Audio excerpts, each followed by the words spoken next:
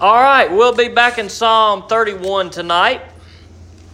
We were in Psalm 31 a couple of weeks ago, and last week we had to take care of that pesky old business, but not tonight. We're back to the good stuff tonight. Psalm 31, we'll start in verse 9, and we'll read through just the first part of verse 14.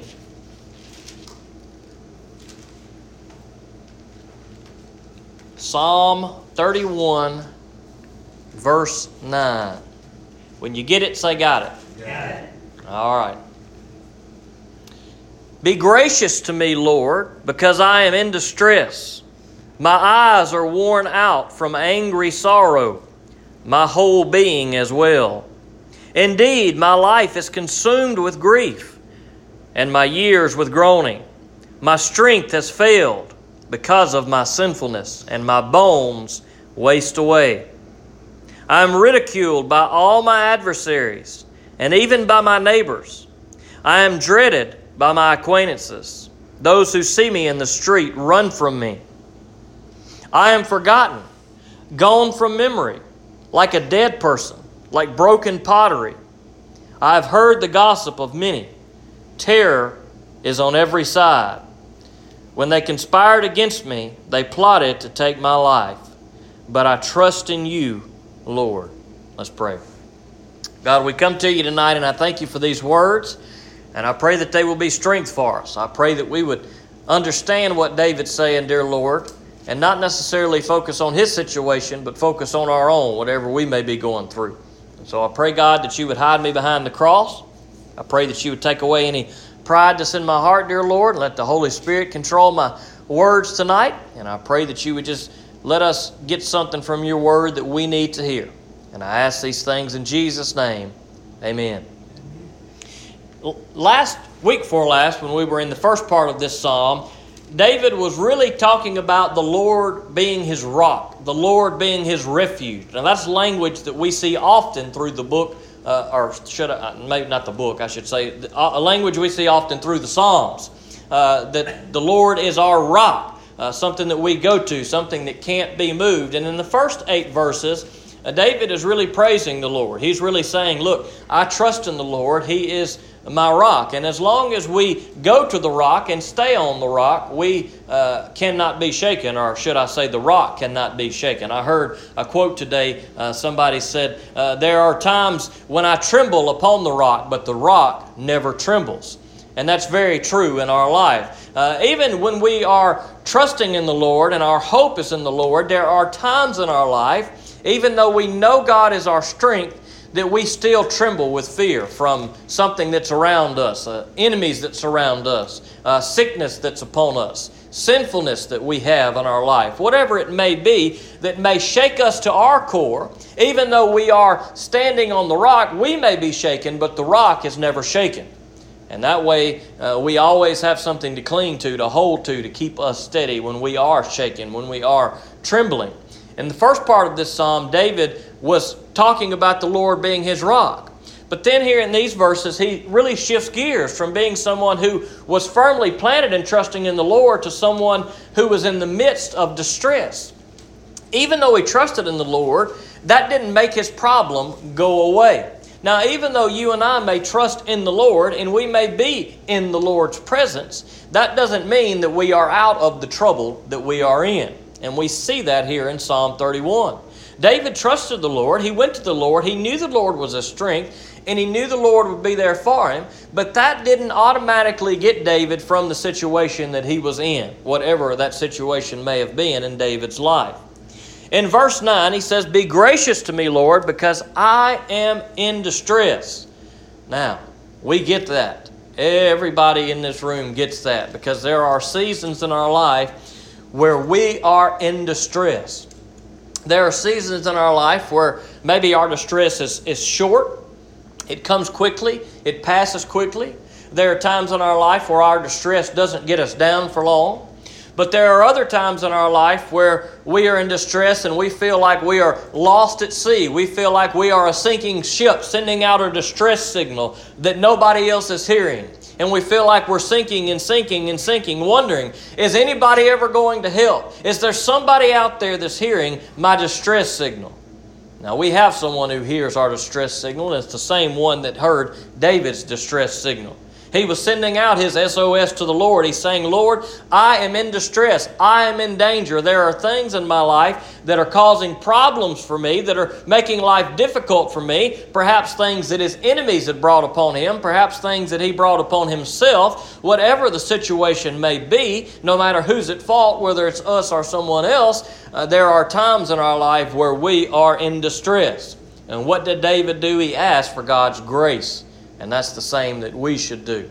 As Paul had a thorn in the flesh, it says, and he prayed to God 3 times for God to remove it. But God told him, he said, look, my grace is sufficient, for power is perfected in weakness. He didn't heal Paul, but he told him his grace was going to be sufficient for him. And that's what David is asking for here. He's asking for God's grace. In the midst of our distress, we need to do the same.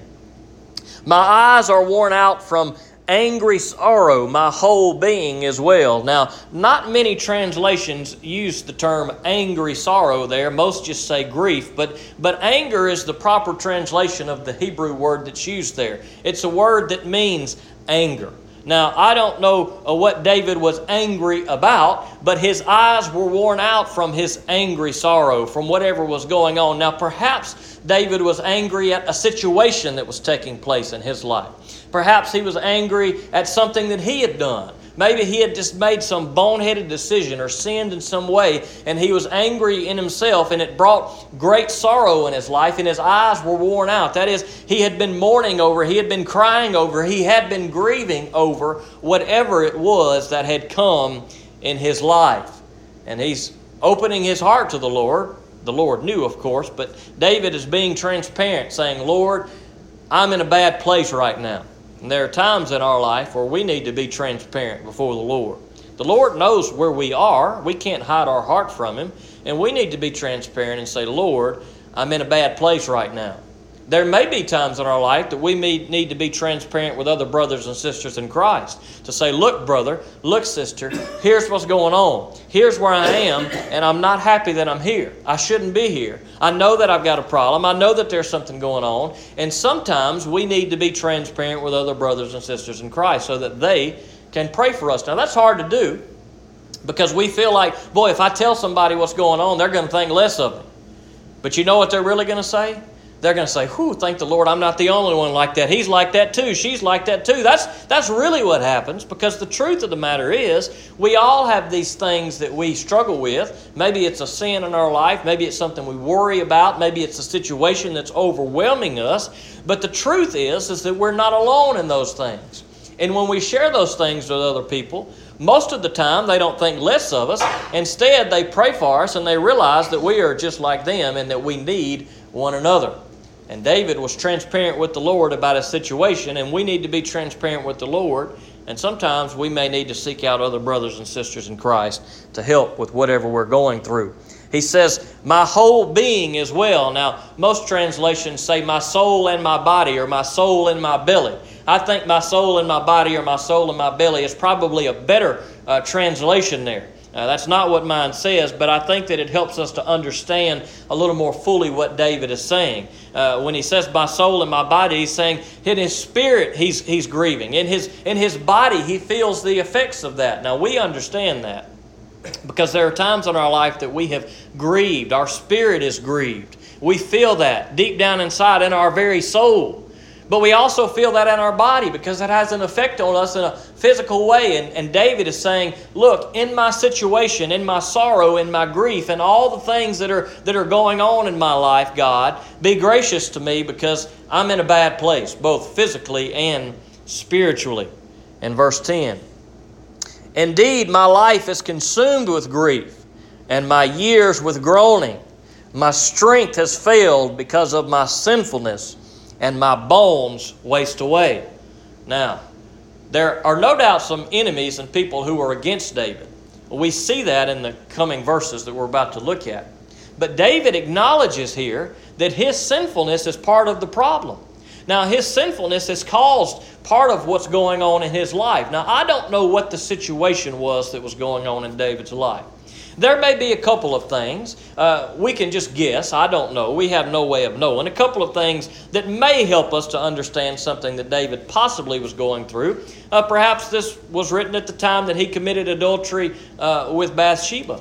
Now, obviously, that was a great sin, and as we will see in the verses to come, all the people around were not wanting anything to do with him. They were looking down on him because of what had gone on, whatever was going on. Perhaps that was the sin that he was talking about, that he was grieving over, that he was angry at himself about. After all, he had a man killed. He had Uriah the Hittite killed. That was Bathsheba's husband. Not only that, but they had lost the son that they had conceived together in the midst of their adultery. And so it's natural to think that this could be the situation that David was referring to, a situation where sinfulness had really got him in a bad spot. Perhaps it was the time that his son Absalom tried to revolt against him and rebel and take over the kingship.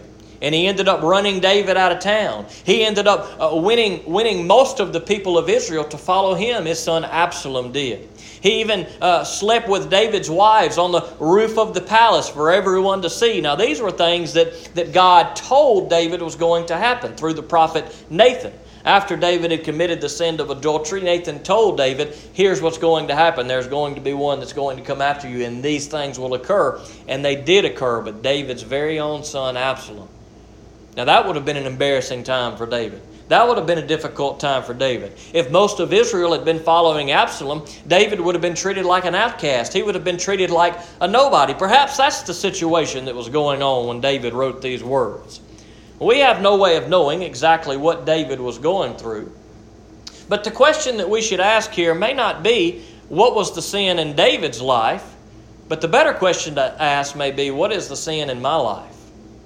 Because we may not know what David was going through, but you know what you're going through. You know what situations you're in.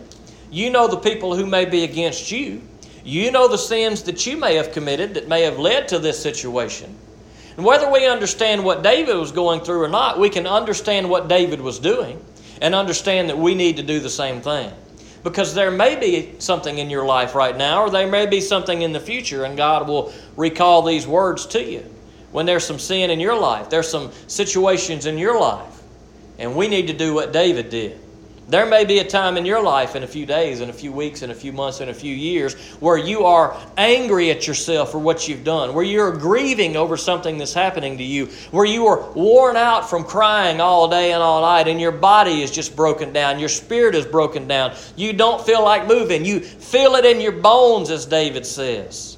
Some of you have had those days. Some of you may be having them right now, and no doubt we will probably all have those days at some point in time in our future. But David knew where to go. He knew to go to the rock. Even though he was shaken in these verses, he was standing on the rock that he talked about in the verses we looked at 2 weeks ago, and the rock was not going to be shaken. What David was doing here is he was acknowledging his sin before the Lord, the same thing that you and I need to do.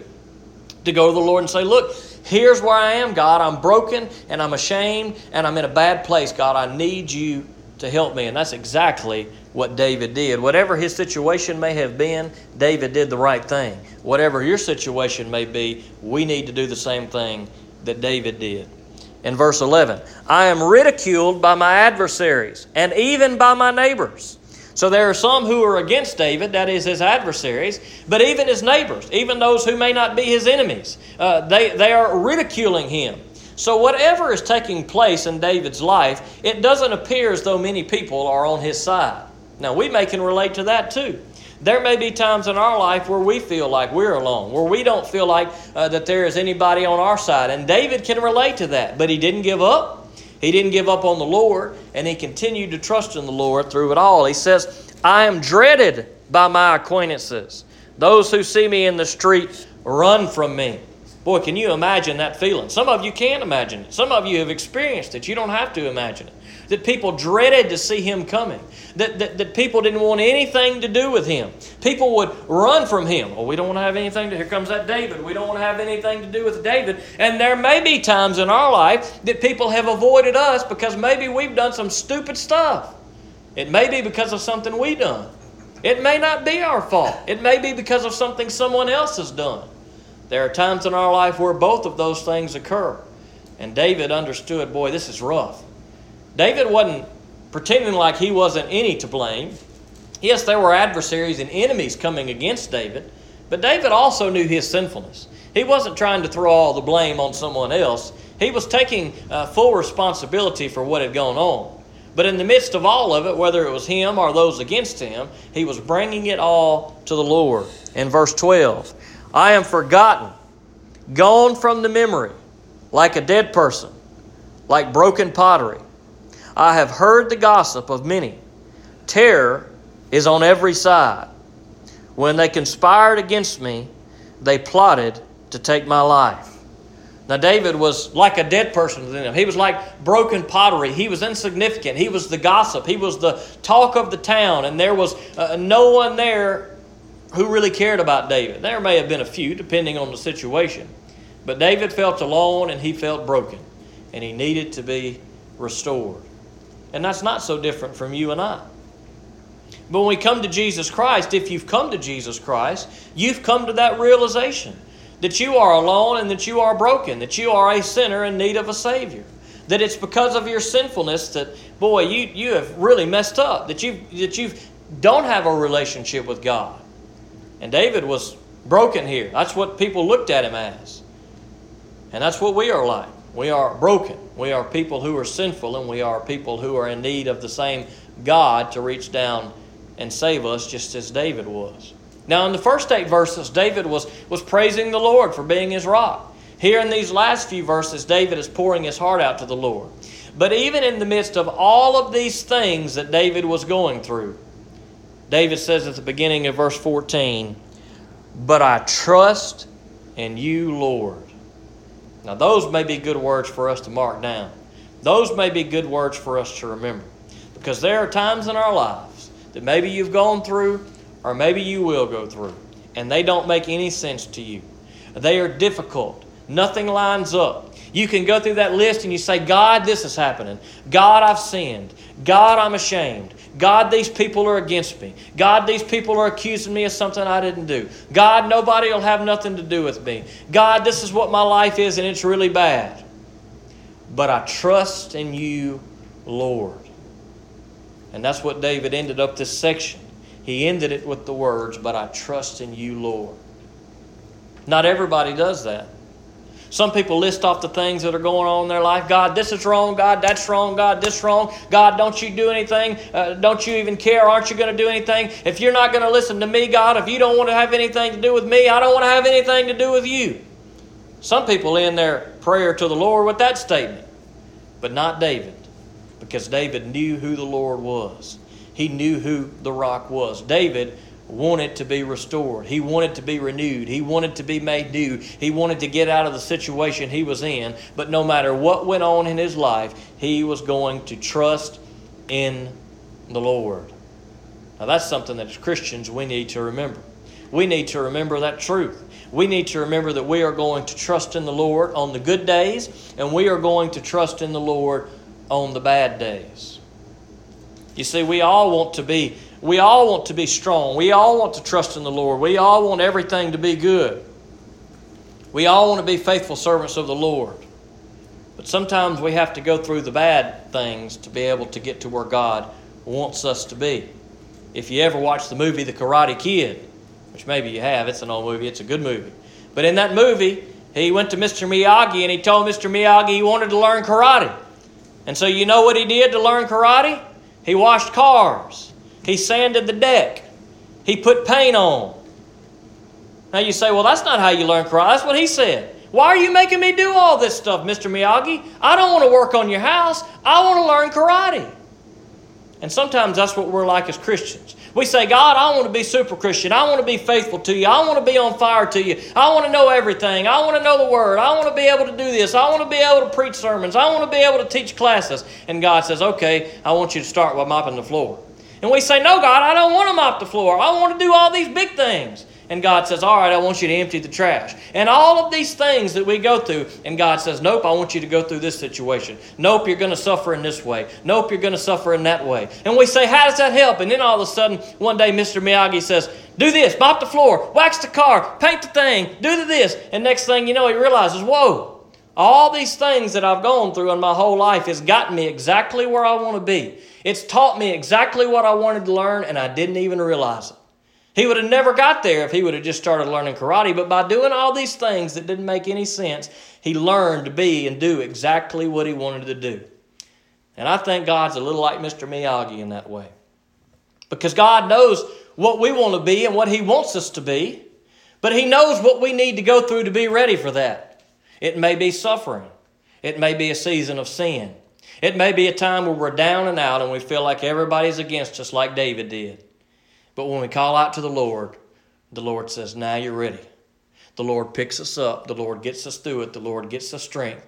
And He says, I want you to rest on me. I don't want you to fear. I don't want you to doubt. I don't want you to be afraid. I want you to know that I'm here for you. I want you to know that you're going to get through it, and I'm going to strengthen you. And after God does that, it makes us stronger.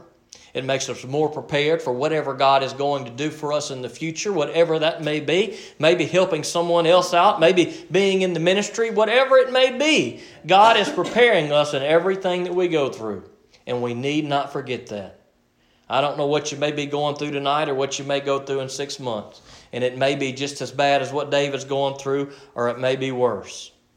But I hope at the end of it all, when you pour your heart out to the Lord, you'll finish with this and say, but I trust in you, Lord.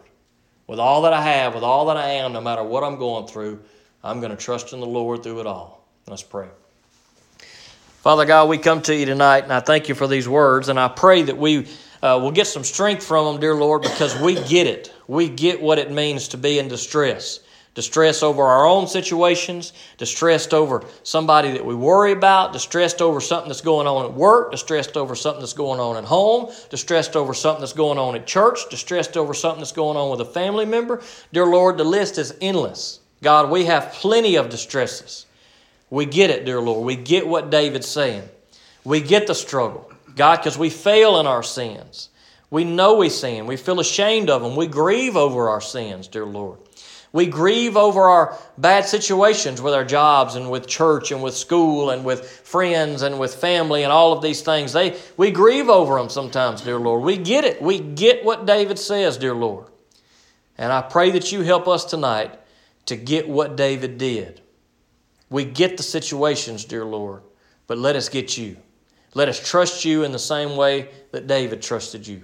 God, knowing that whatever you got in our life, whatever we're going through, it seems tough, dear Lord. It doesn't seem like it makes any sense. No more than sanding a deck does or painting a fence or washing a car to learn karate, dear Lord. That don't make any sense. But, dear Lord, the Master has a plan for everything. And God, as cool as Mr. Miyagi is, you are so much better. God, you are the Master. You are the Lord. And everything that you put us through and bring us through, God, you are with us, and it's for a purpose to strengthen us, to have us ready to serve you better in the future. So, dear Lord, I pray that you help us to learn that lesson and put it in our heart, that we trust in you in everything. And the days that we want to doubt and question, dear Lord, just help us to put those things aside and to trust you all the more. In Jesus' name I pray it. Amen.